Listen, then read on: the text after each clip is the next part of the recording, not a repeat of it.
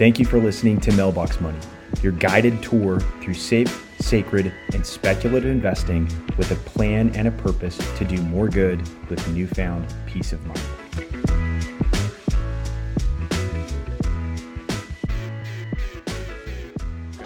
Hey everybody, welcome back to another episode of Mailbox Money. I am extremely excited about this episode.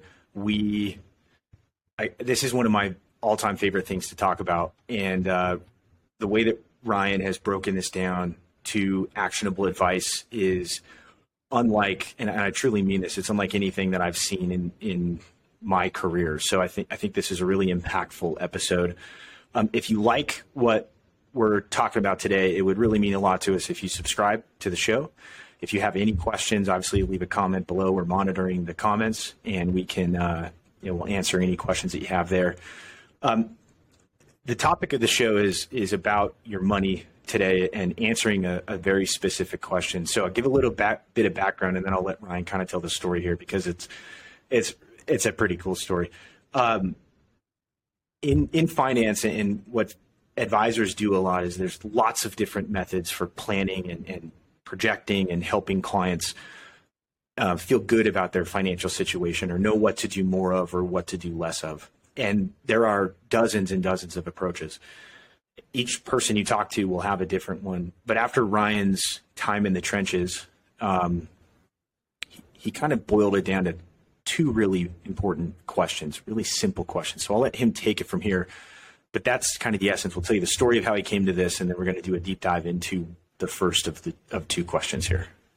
Well, in about 20 minutes, I'm hoping that everybody walks away and gets the best of what I traded 10 years of my life for, Jackson, which is exactly how long it took for me to learn by process of elimination that there really are only two questions that matter. And I had this wide-eyed, oh my gosh, Wall Street, there are so many questions to figure out. And there are. And if you can benefit from somebody who's been down the road and who's coming back, as the old proverb says, I want to ask that guy or that gal.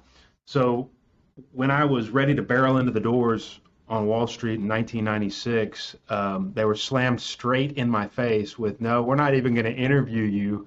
We don't talk to people your age. We don't care what your ideas are. So a little barroom trivia on your partner here that I've never had a resume in my career. I've never wanted another job. My biggest hurdle was getting the first job. So without a resume, without an interview, I had to go in there and convince somebody just to let me visit with them, which is how it started.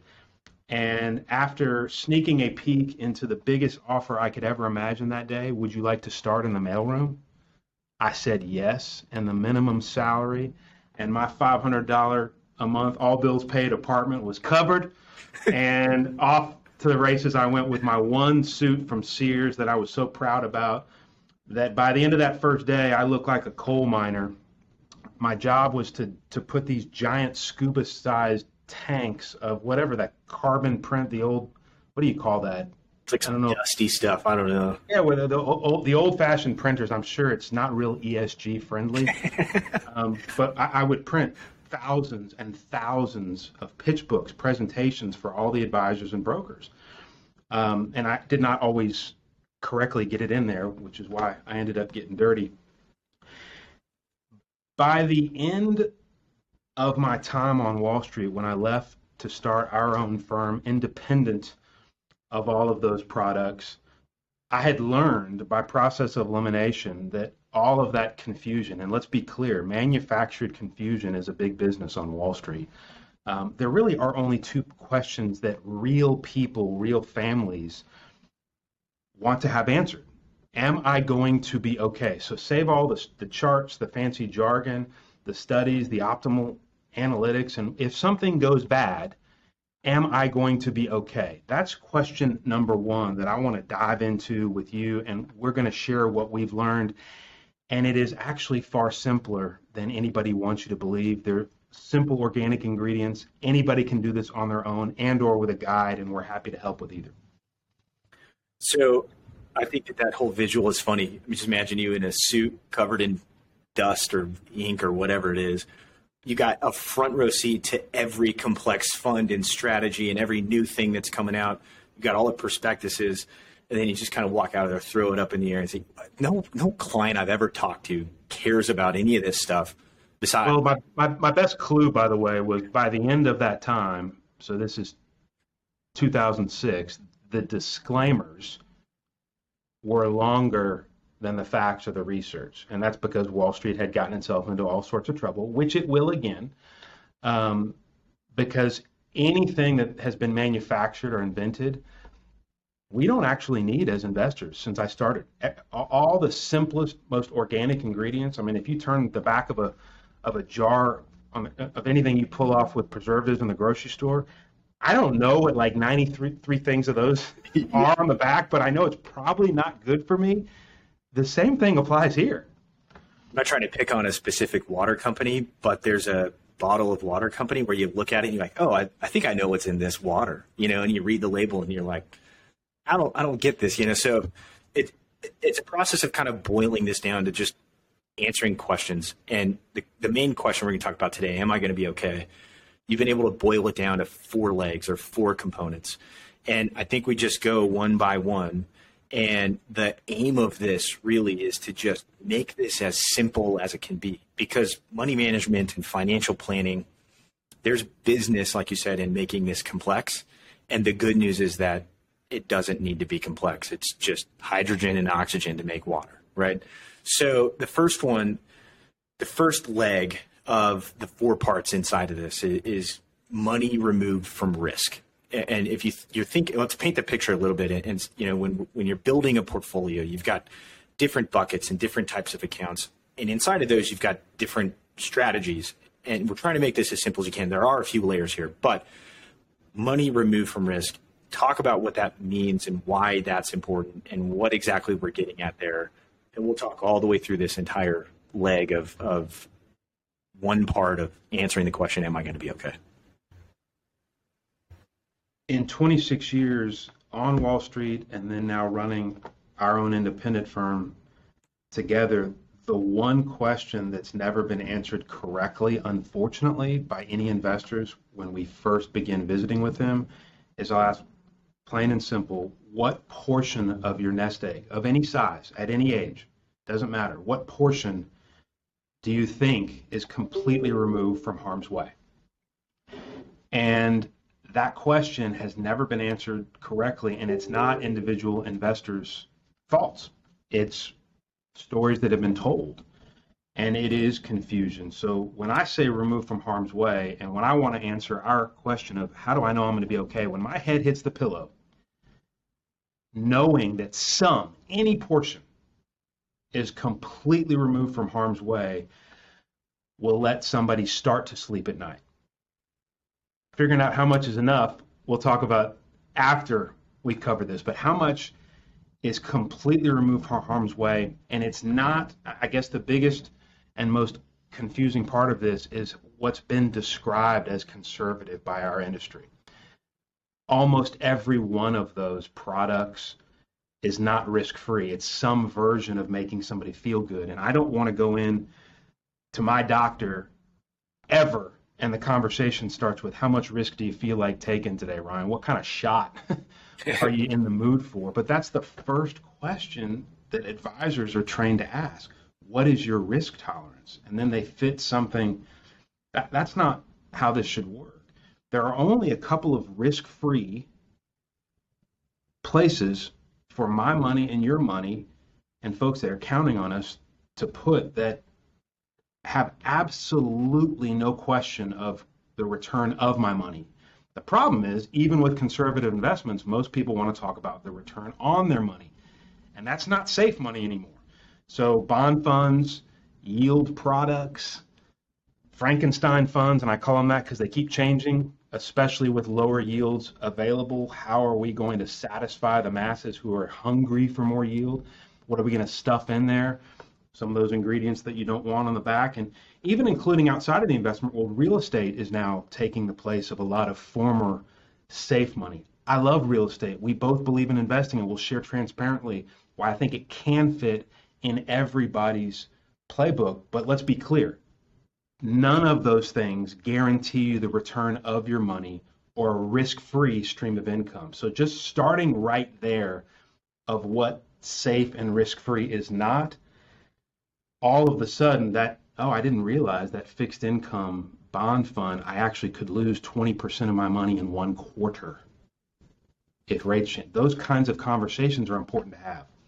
So I want to be clear here because, and I think this is really important. This is a differentiating thing about us over, well, compared to a lot of other advice out there.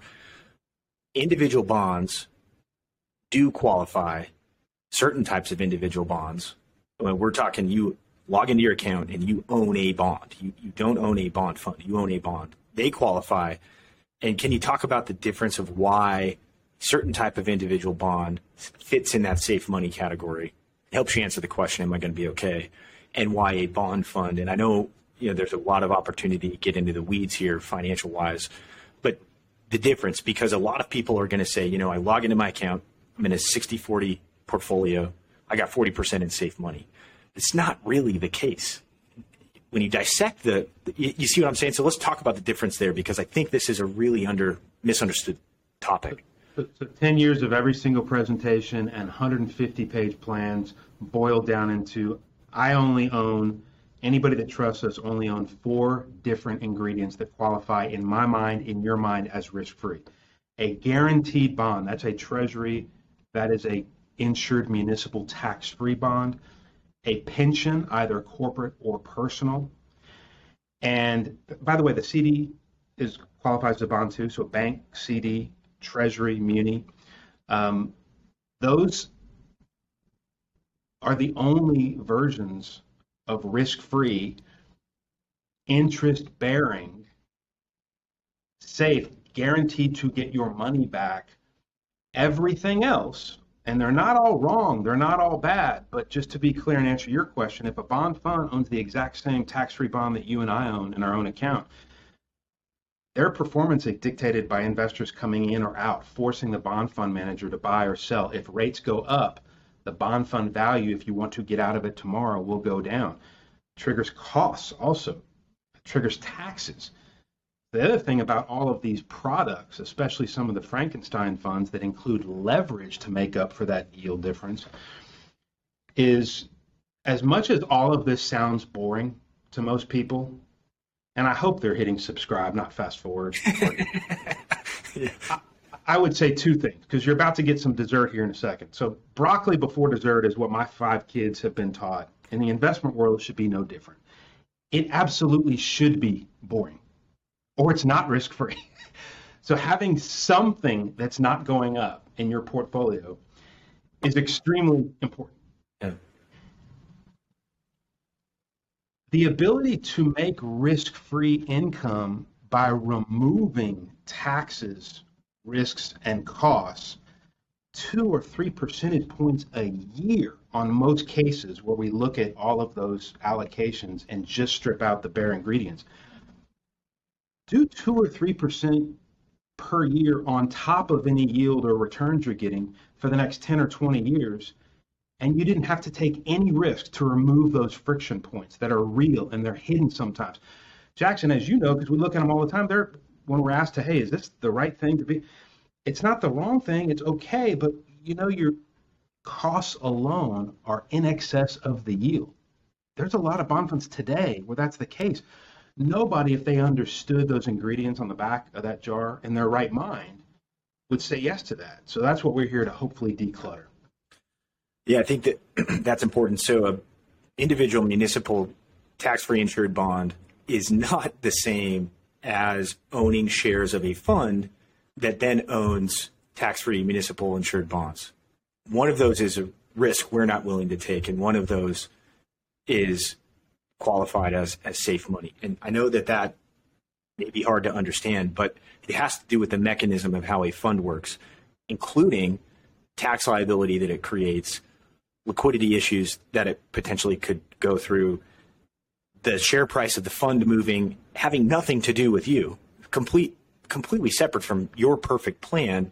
You're positioned in a bond fund can be dictated, or your performance, by other investors that hold that same fund and how messed up their financial plans are. So it's important to dissect this, because what we've been trained is right in the sense of what we know safe money is, but when you package it in together, it creates this appreciated risk that a lot of people are blind to, which increases portfolio risk and can jeopardize the answer of, yeah, you're going to be okay, or perhaps not. There might be some Well, and as you described perfectly, and even more simply than me, is safe money before sacred or speculative money. And to be clear, our version of broccoli, which is truly risk-free, you will absolutely not make quite as much as your next door neighbor that found one of these higher yielding products, whether it be on Wall Street or some deal his brother told him about, or maybe even some good real estate deal.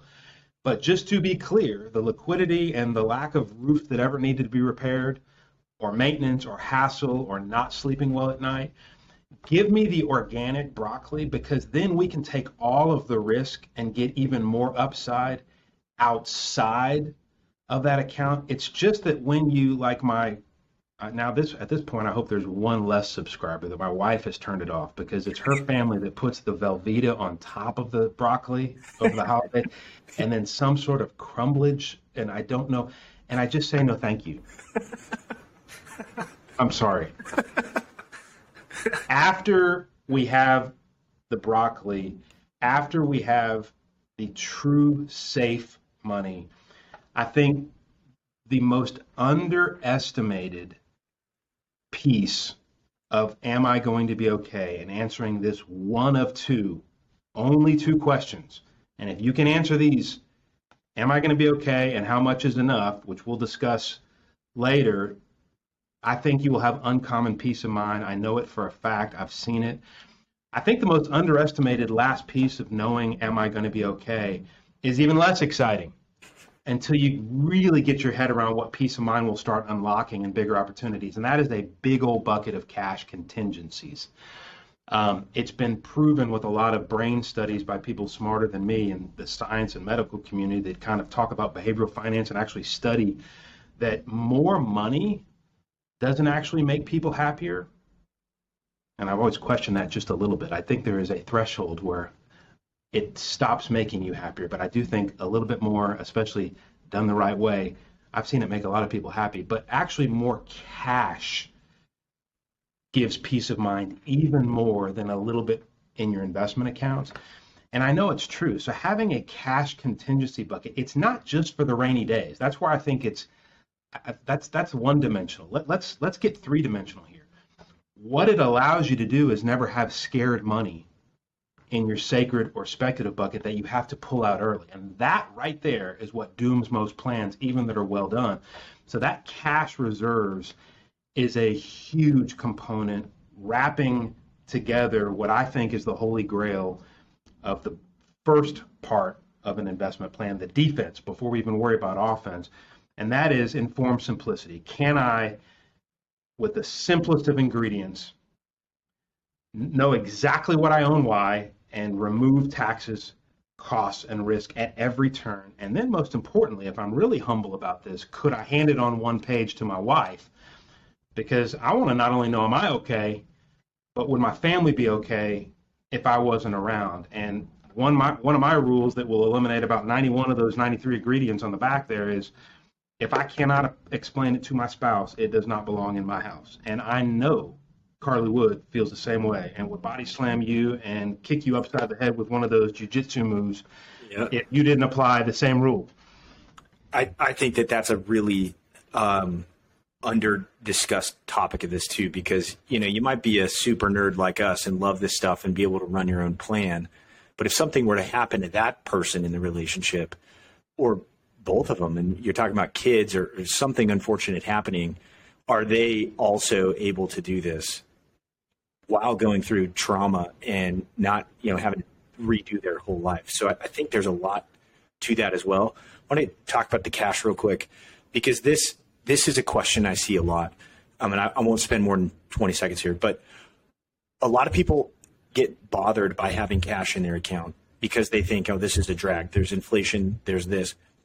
But if you flip your thinking a little bit here, when you have the cash reserves sufficient enough, it allows you to not have any scared money in the other portions of your portfolio, so that when the market inevitably goes through turbulence or downturn or recession or whatever happens, or rate hike or whatever, you don't have scared money. You can keep it there and get the better returns that you are entitled to because you've got this sleep good money in your safe bucket. So it's a little bit of a turning of the way that you think, in the sense of, it's not that you're not taking risk with this money. It's that this money allows you to take more risk on the other side and sleep well in all markets, good or bad, because you've done your due diligence and you're prudent in your planning with the cash reserve. And then you make it really simple. You can explain this at the dinner table. You know where the chicken is next to the broccoli. And if the main finance nerd or money nerd leaves, passes away, whatever, the rest of the family is going to be okay. And that's a topic that's important, because the simpler the plan, the more you can explain it. Not only do you know that you're going to be okay, but the people that depend on you know that they'll be okay as well. And that is important. At least that's important for me. And it's important for every one of our clients. I think that's a great point. And not getting greedy on the safe stuff. It sounds simple, but that's really where people get fouled up the most. And what I've seen, the biggest disasters are not what people know they're taking risk on. It's what people they think they know that just ain't so on the conservative side, which is why we don't use that word. It's either risk-free or it's at risk. There is no in-between. All the in-between is that Velveeta and the crumblage. The safe money, especially when there's low yields and no return on cash, you're particularly vulnerable to some of Wall Street's best pitches of just a little bit more yield would be in this product. And there are a lot of class action suits that result from some of those products blowing up. And they all have one thing in common. And I want to leave this thought with why we say cash and get so excited about cash. It's also what it means everywhere else. You're not using leverage. You're not using the scared money. And this is not just for individual investors starting. Every single one of the smartest professionals I've ever seen carried out on their shield, after even some of the best track records of all time, it all ended with too much concentration, too much leverage. It's never the markets. It was too much leverage, using the wrong money. So I think if we start with a lockdown defense, you allow your offense to stay on the field uninterrupted. So love it. I think we had to start there. That's at least where I think peace of mind begins. Knowing, not wondering, knowing that you're going to be okay. I think what you said there is brilliant. It's not conservative money. It's either risk-free or risky. There's risk. And I think it's important to draw that line and understand where the investment sits. All right.